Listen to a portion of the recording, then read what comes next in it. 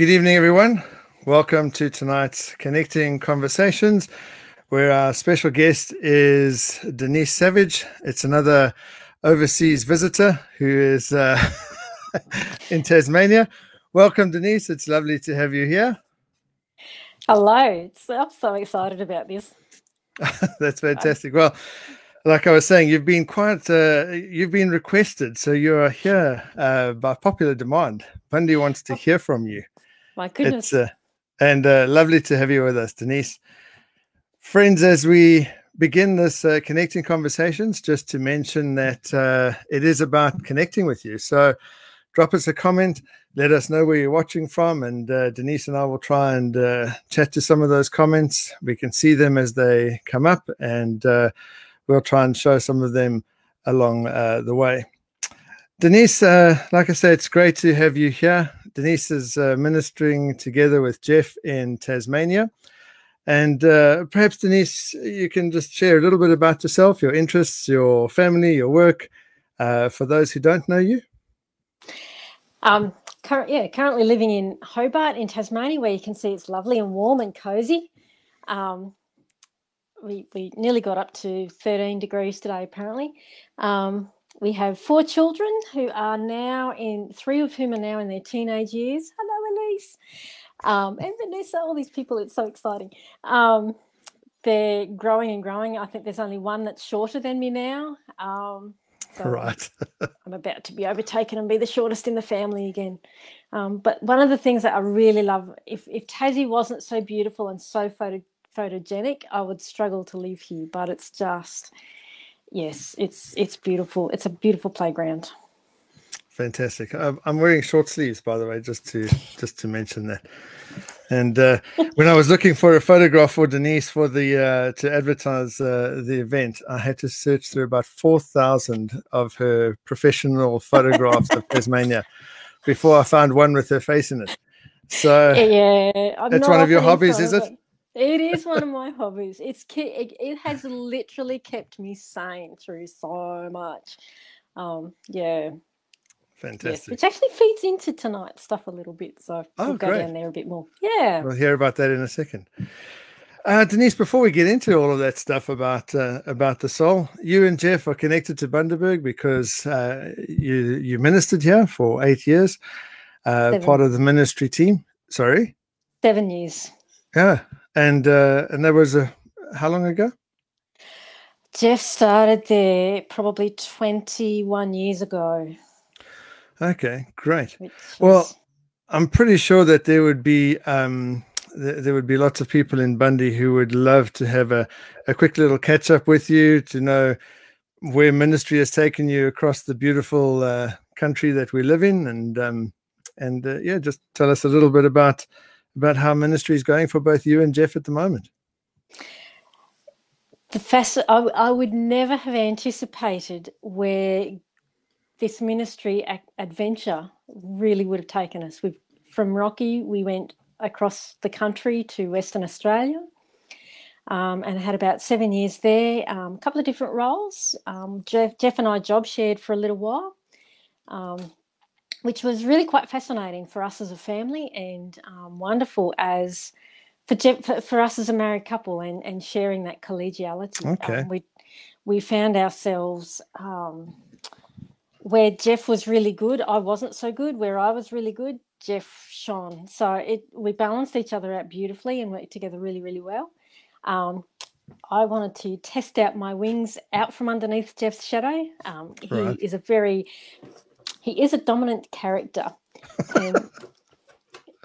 And so I wanted to see what I was capable of. And part of our time in Perth, I expanded out from under that and discovered part of what was within myself as a minister, as a person, as a human being. So, and then from there, we just knew it was time after a while that I got a phone call from someone that we had lived beside in Brisbane for a while, was our next door neighbour, now was one of the Presbytery ministers in Tasmania, and she rang us up and said, got a couple of placements that could be possibilities here in Tassie. Do you want to come? I said, right. No.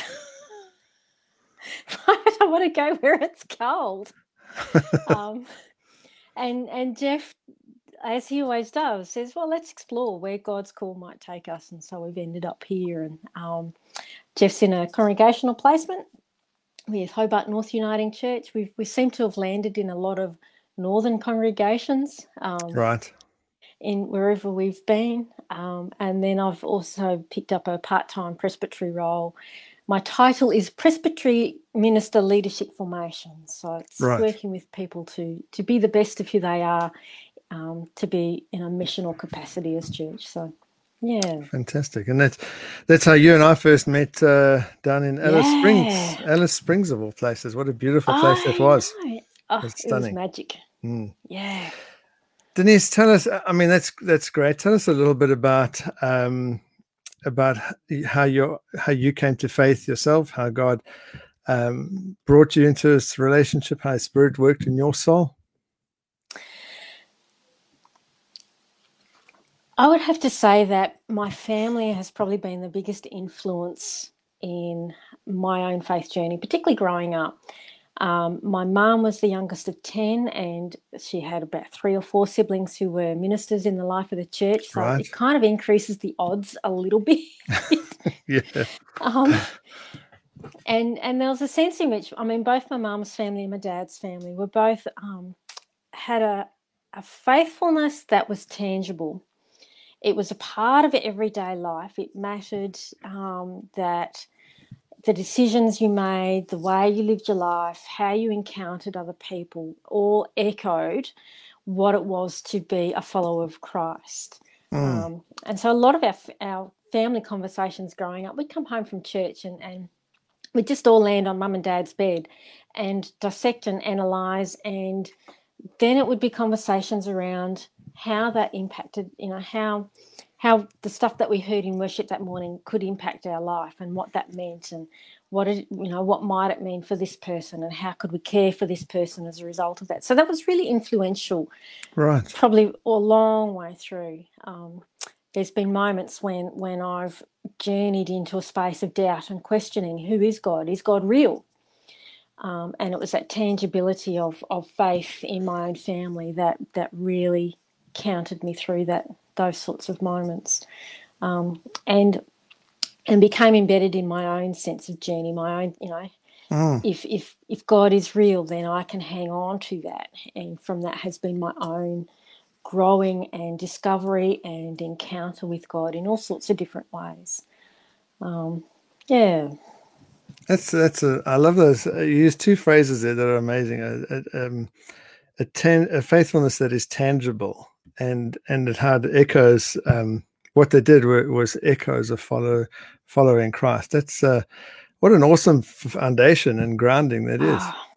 Yeah, like Dad would come in and wake us up at 7 o'clock in the morning. It's story time, love, and we'd sort of we have to, and but it was to hear the words of Scripture, to hear the praying heart. It really was the praying heart, as my parents, and we would be invited into that. We would be invited to participate in praying too. That it wasn't just left to mum and dad, but it was us as well, that we could bring our prayers within that family context. Yeah, and the invitation, the invitation to participate in a church life really enabled that to deepen over time. And yeah. Great. Thanks, Denise. To get onto the sermon, we've been doing the series of soul keeping, and I'm always conscious when I ask to interview someone that I'm forcing them to listen to a sermon that they might not have otherwise listened to. But we're looking at oh, that's great. That's thank you. That's awesome to know. But I mean, then journeying through the series, looking at this whole concept of souls, and we had this accountability group that I spoke about on Sunday, where they would ask, how goes it with your soul? And, it is well with your soul, I've mentioned before. What's your understanding of the soul, and how's it changed over the years? It's an interesting one, because there's something within us that I think we want to have this sense of a physicality to it, that we can pin it down within our biology and say, there it is. But actually there's something, our biology is a part of it, but it's more to it than that. I came across a guy, Brendan Hyde, a few years ago, and he'd done some research around children's spirituality and the innate nature of children to just, Right. they will stand in the beach and the wave will come across them, and it's like, I am the wave. Yes. They're not a child, but they are the wave. So there's just something in the spirituality of children that we lose as adults. And so he was doing some research around that, and what clues did that hold to understanding something of our soul? And there's been some scans and tests and all sorts of things that researchers like to do. And there's something they did some scans of people as they did meditative practices or spiritual practices. Right. Something that you can do while you're dead still in a scanning unit. So meditation is really good for that. Praying or just even engaging songs of the spirit. And the brain light up really highlighted the sense of there's something here. There is something in our biology, in our makeup, in our neurogenetics, epigenetics, our chemistry, that actually is a God-given gift to connect with something beyond ourselves. But when I think of soul, I think of there's a location somewhere within me. I might feel it in a place here, but the biology of humanity is all that work to bring this. But it's a connection. It's something that places me in a deep connection with God. Sometimes it's tangible and sometimes it's not. Sometimes it's under stress and sometimes it's not. But there's ways that I can find a sense, and one of the things that you picked up was that sense of centering, sense of the center point, and I think that's how I notice it within myself. And yeah. Okay. That need for tangibility with the soul almost goes in like what you're speaking about is quite a bit of mystery involved in that. Yeah. And how we have to become comfortable with mystery. I mean, I come from an engineering background, and I'd love the soul to be tangible because then it can be fixed. But yes. But what you're speaking about is quite a sense of mystery and not only becoming comfortable but enjoying the unknown. Yeah, and there's a sense of how do we know when we've bumped into it? How do we know when we're in connection with it, when it's a part of, and that the integration of it with the whole of who we are? I think that's something that you've picked up in each of the sermons that you've done, is the integration of it. And I think there's something. One of my favorite questions is, what do we notice about that? What are we noticing about our, what is our physical noticing help us to tell us about what we can't put our fingers on, what we can't make sense of? And I think there's the number of times I've heard people describe a sense of completion within themselves when that is at its best and its fullest. That when the sense of knowing God's presence as this, that it just completes something within who they are. Okay. And I think that's something that I would, as I've heard other people say that, it's like, that's what I can say is there too, is a completeness. It's full. Great. On Sunday, I spoke a little bit about personal devotions and how certainly at the beginning of my ministry, that was all seen as, that was the magic pill. That was the key to all the problems of the soul could be sorted out with the personal devotion, a different devotional book if you needed it. But I certainly found that kind of traditionalist understanding wasn't enough for me. It had to go a little bit further. What's your experience of personal devotions? What role do you think they have to play in caring for our soul? I think they have a role, but I think they're not the role. I think there's an element in which devotions is there's an intentionality of time that it invites us into, and an intentionality of tending to. But it's not the only thing that brings us to that space and place. I can remember as a young person, when we were growing up on the Darling Downs, I would just go wandering around the backyard, and I would see, the trees in the garden. I would say, gee, God, they're really nice trees. I really like what you've done with them. So it was, and I think for me, that sense of conversation with God, conversation with the divine, notice connections mean a lot to me. And it was connecting the world in which I live with something that was outside of, beyond, not outside of it, but beyond and a part of, in a meaningful way. So I think there's different people have different ways that they will do that. Jeff couldn't sit and contemplate the life out of a mug to, come to a sense of presence of God, but put him on a motorbike and going for a ride through, some country lanes or some country roads where you've got some good twists. He has a sense of presence of God and place and purpose in those moments. So I think there's devotions bring us to that point, but it's not the only point. I think there's moments in life when we are the best of who we are, and even on our worst days, there's even something in those moments that they can come before God as a point of connection and a point of stirring, a point of wonder, a point of, oh, this is a, dang it kind of a day. That it doesn't have to be, I'm only going to contain it to devotions to this now. moment. Yeah.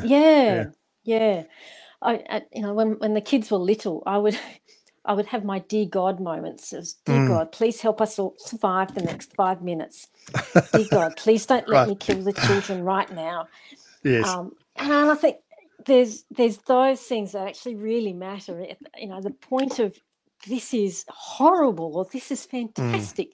Is God a part of that? And how is God a part of that? What does that enable us to? How does that enable us to connect with who God is?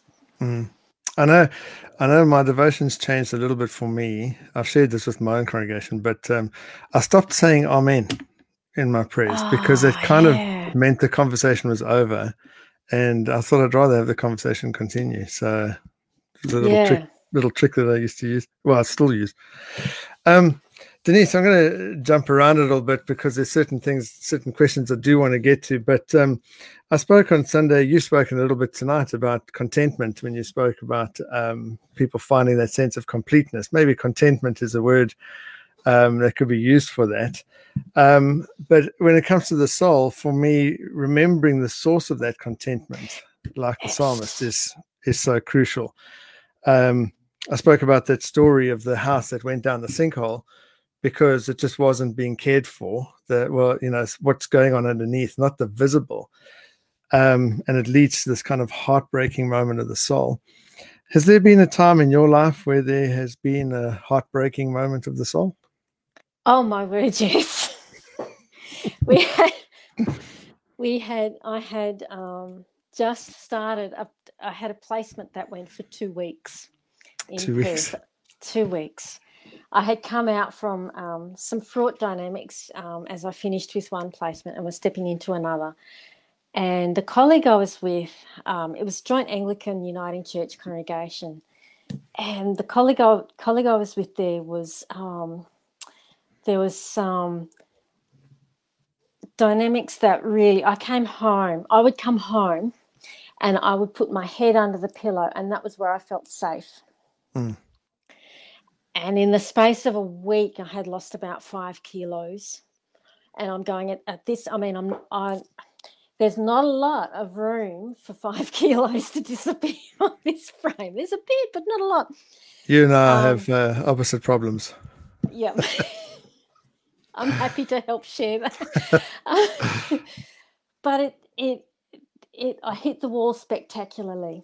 And within 2 weeks of that placement, I could physically not enter it without literally, I lost my soul. It was a situation where I lost my soul, and I felt it physically, I felt it mentally, and I felt it spiritually. And it took a significant period of time of healing.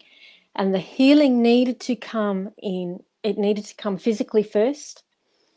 Then once I was a bit more stable physically, then I could enter into the mental healing that I needed to do. And then the spiritual healing could take place. But the sense of strength and the sense of one of the moments that was quite clear for me in that time period, that period of healing, was we'd just come up through towards Easter, and I was working through a book that was prayer landscapes, or landscapes of the soul, that kind of thing, and it was taking different landscapes and how might this speak to our sense of spirituality.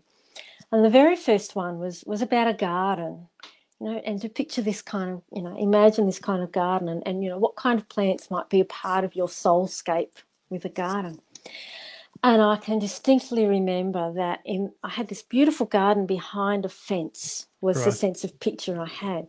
And on the outside of the fence, by the gate, was God crying, and the tears were just falling and falling and falling and falling. And I realized I had never cried in this time. I just hadn't felt I needed to. The time that I entered into was a gift, and I felt that right from the very beginning. But with this image of God crying outside the garden of my soul, I thought, that's why I haven't been crying. God has done all of that. God has taken the depth, the deep, deep hurt that has sit there and held that for me instead. And it was a very powerful moment for me very powerful moment. And because it was around Easter, it was like it just added another layer in the Easter story of who God is. What is this? Jesus on the cross takes all of our humanity and holds it, and in the gift of resurrection transforms that to hope. And I really felt that in that whole journey, taking me through that. That's beautiful. Thanks for sharing that with us, Denise. Appreciate that. Soul keeping, I mean, even in there, I'm just listening to the kind of conversation that was going on in terms of you and God. On Sunday, I spoke a little bit about the psalmist who speaks to the soul. What did you think of that? How do you respond to that? It's interesting because it's not something I would naturally tend to do. But I'm aware. I think it's more a case of I'm aware of what sits within. I'm more likely to have a conversation with God than I am with my soul, but to have an awareness of what's going on within in that conversation. So it might be more akin to, God, here I am, and I'm searching, I'm yearning, I'm looking, hunting, trying to find what will nourish and nurture. Looking for my purple blanket under the gum trees, because that's just that's the grounding point. So it's. But I think what the Psalms enable us to do is to give us a beginning point of language, to give us a beginning point of imagery, a beginning point of connection. Of I can't. We struggle to find words to put things to articulate what's going on, and I think the psalmist gives us a beginning point with which we can do that, and gives us a language for the soul, I think. And I often wonder if David wasn't depressed, because there's some of the lament and some of the sense of despair can be, when you're in those places, you can resonate with them so strongly. And I think that gives us an entry point into that. We can own the heart, we can own the despair, we can own the joy and celebration, we can own the hope.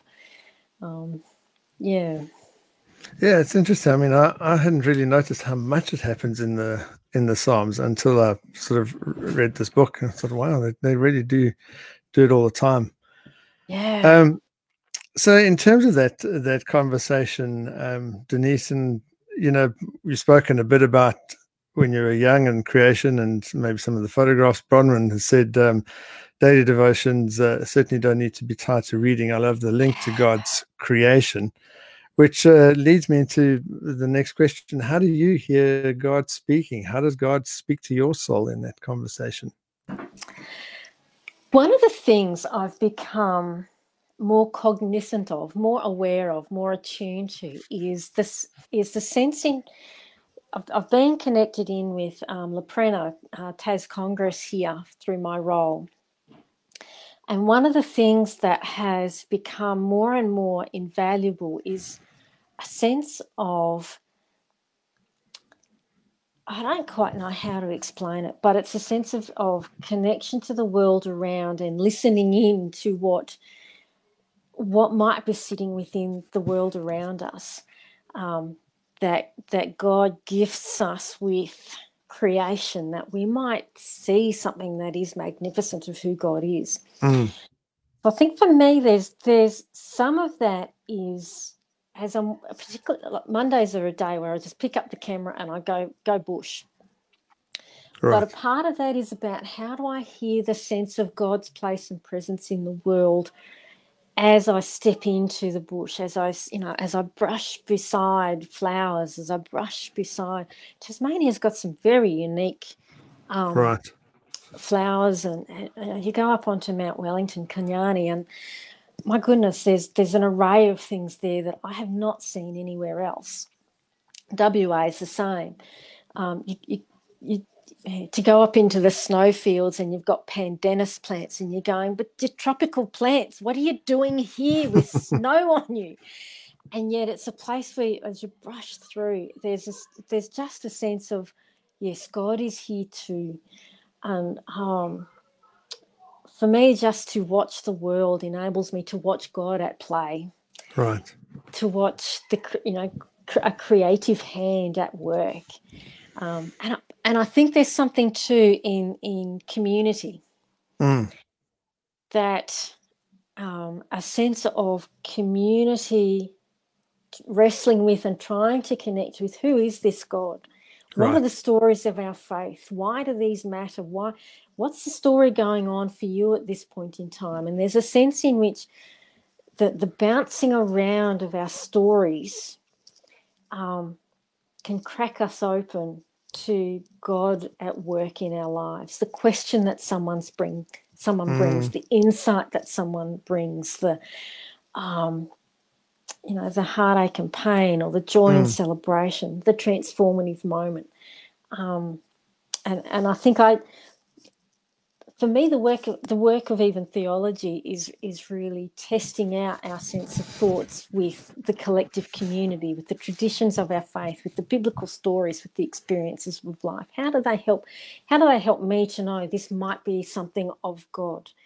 And I think there is that certain grounded contentment, completion that actually says, when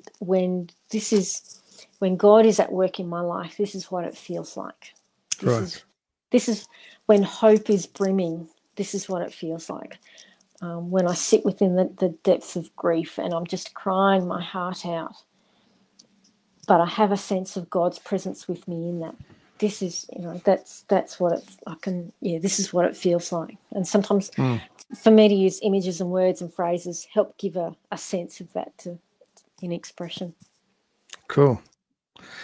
I ended the sermon with a story about the guy who kind of fell into his father's arms, and his dad almost heard him say, all 33 years old, "Hold me tight, Daddy."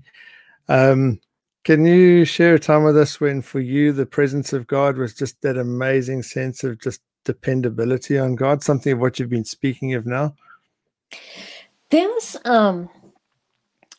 one of the things that I've had to learn has been to use my voice. And I think there's been moments when that has felt tested.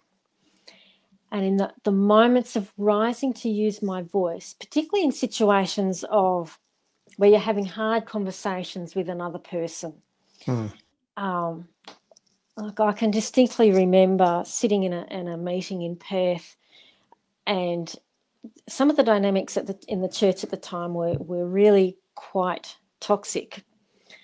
And I knew I needed to speak into that, or to speak back, push back against that. And that I mean, at different times in my life, I've had to do that, but there's always, the heart's beating a million miles an hour, and you're just going, I don't know if I can, let me back away. But I think they're those kinds of moments when, without a sense of strength and source that is deeply embedded with God, I can't do that on my own. There's no way in the world I can do that on my own. But I know that when I've got that sense of grounding, when I've got that sense of utter dependability, rested in God, grounded, rooted, tentacles that are just right. I know. In those It's a great image. Thanks. Yeah. How do you explain that to someone? I don't know. Yeah. Put that one in a book. Then I know I can rise up in those moments and speak what I need to speak, because I know I can't do it. I can't do it on my own. It's not within me to do that. Awesome. Denise, thank you very much. Our half an hour has flown by, but it's been absolutely awesome to talk to you. And thank you just for sharing with us some of your experiences, some of your insights, some of your ministry journey, and just being so open with us. That's been fantastic. It's been wonderful, and I've loved seeing all the comments coming up the side that are just going, hi, hi, back. It's fantastic. And I'm sure we'll all take with us the image of depending on God like tentacles. Just that's great. You'll have all these people in Bundaberg going around going. Yeah. Denise, thank you very much. Give our love to Jeff and to the girls. And as I say, lots of love from all the folks here in Bundy to you and to the family as well. Thanks for sharing. No worries. Thank you. Go well, everybody. Cheers. Folks, thank you very much for being here and for watching. It's been another Connecting Conversations, and I look forward to seeing you again next week with another guest. Cheers.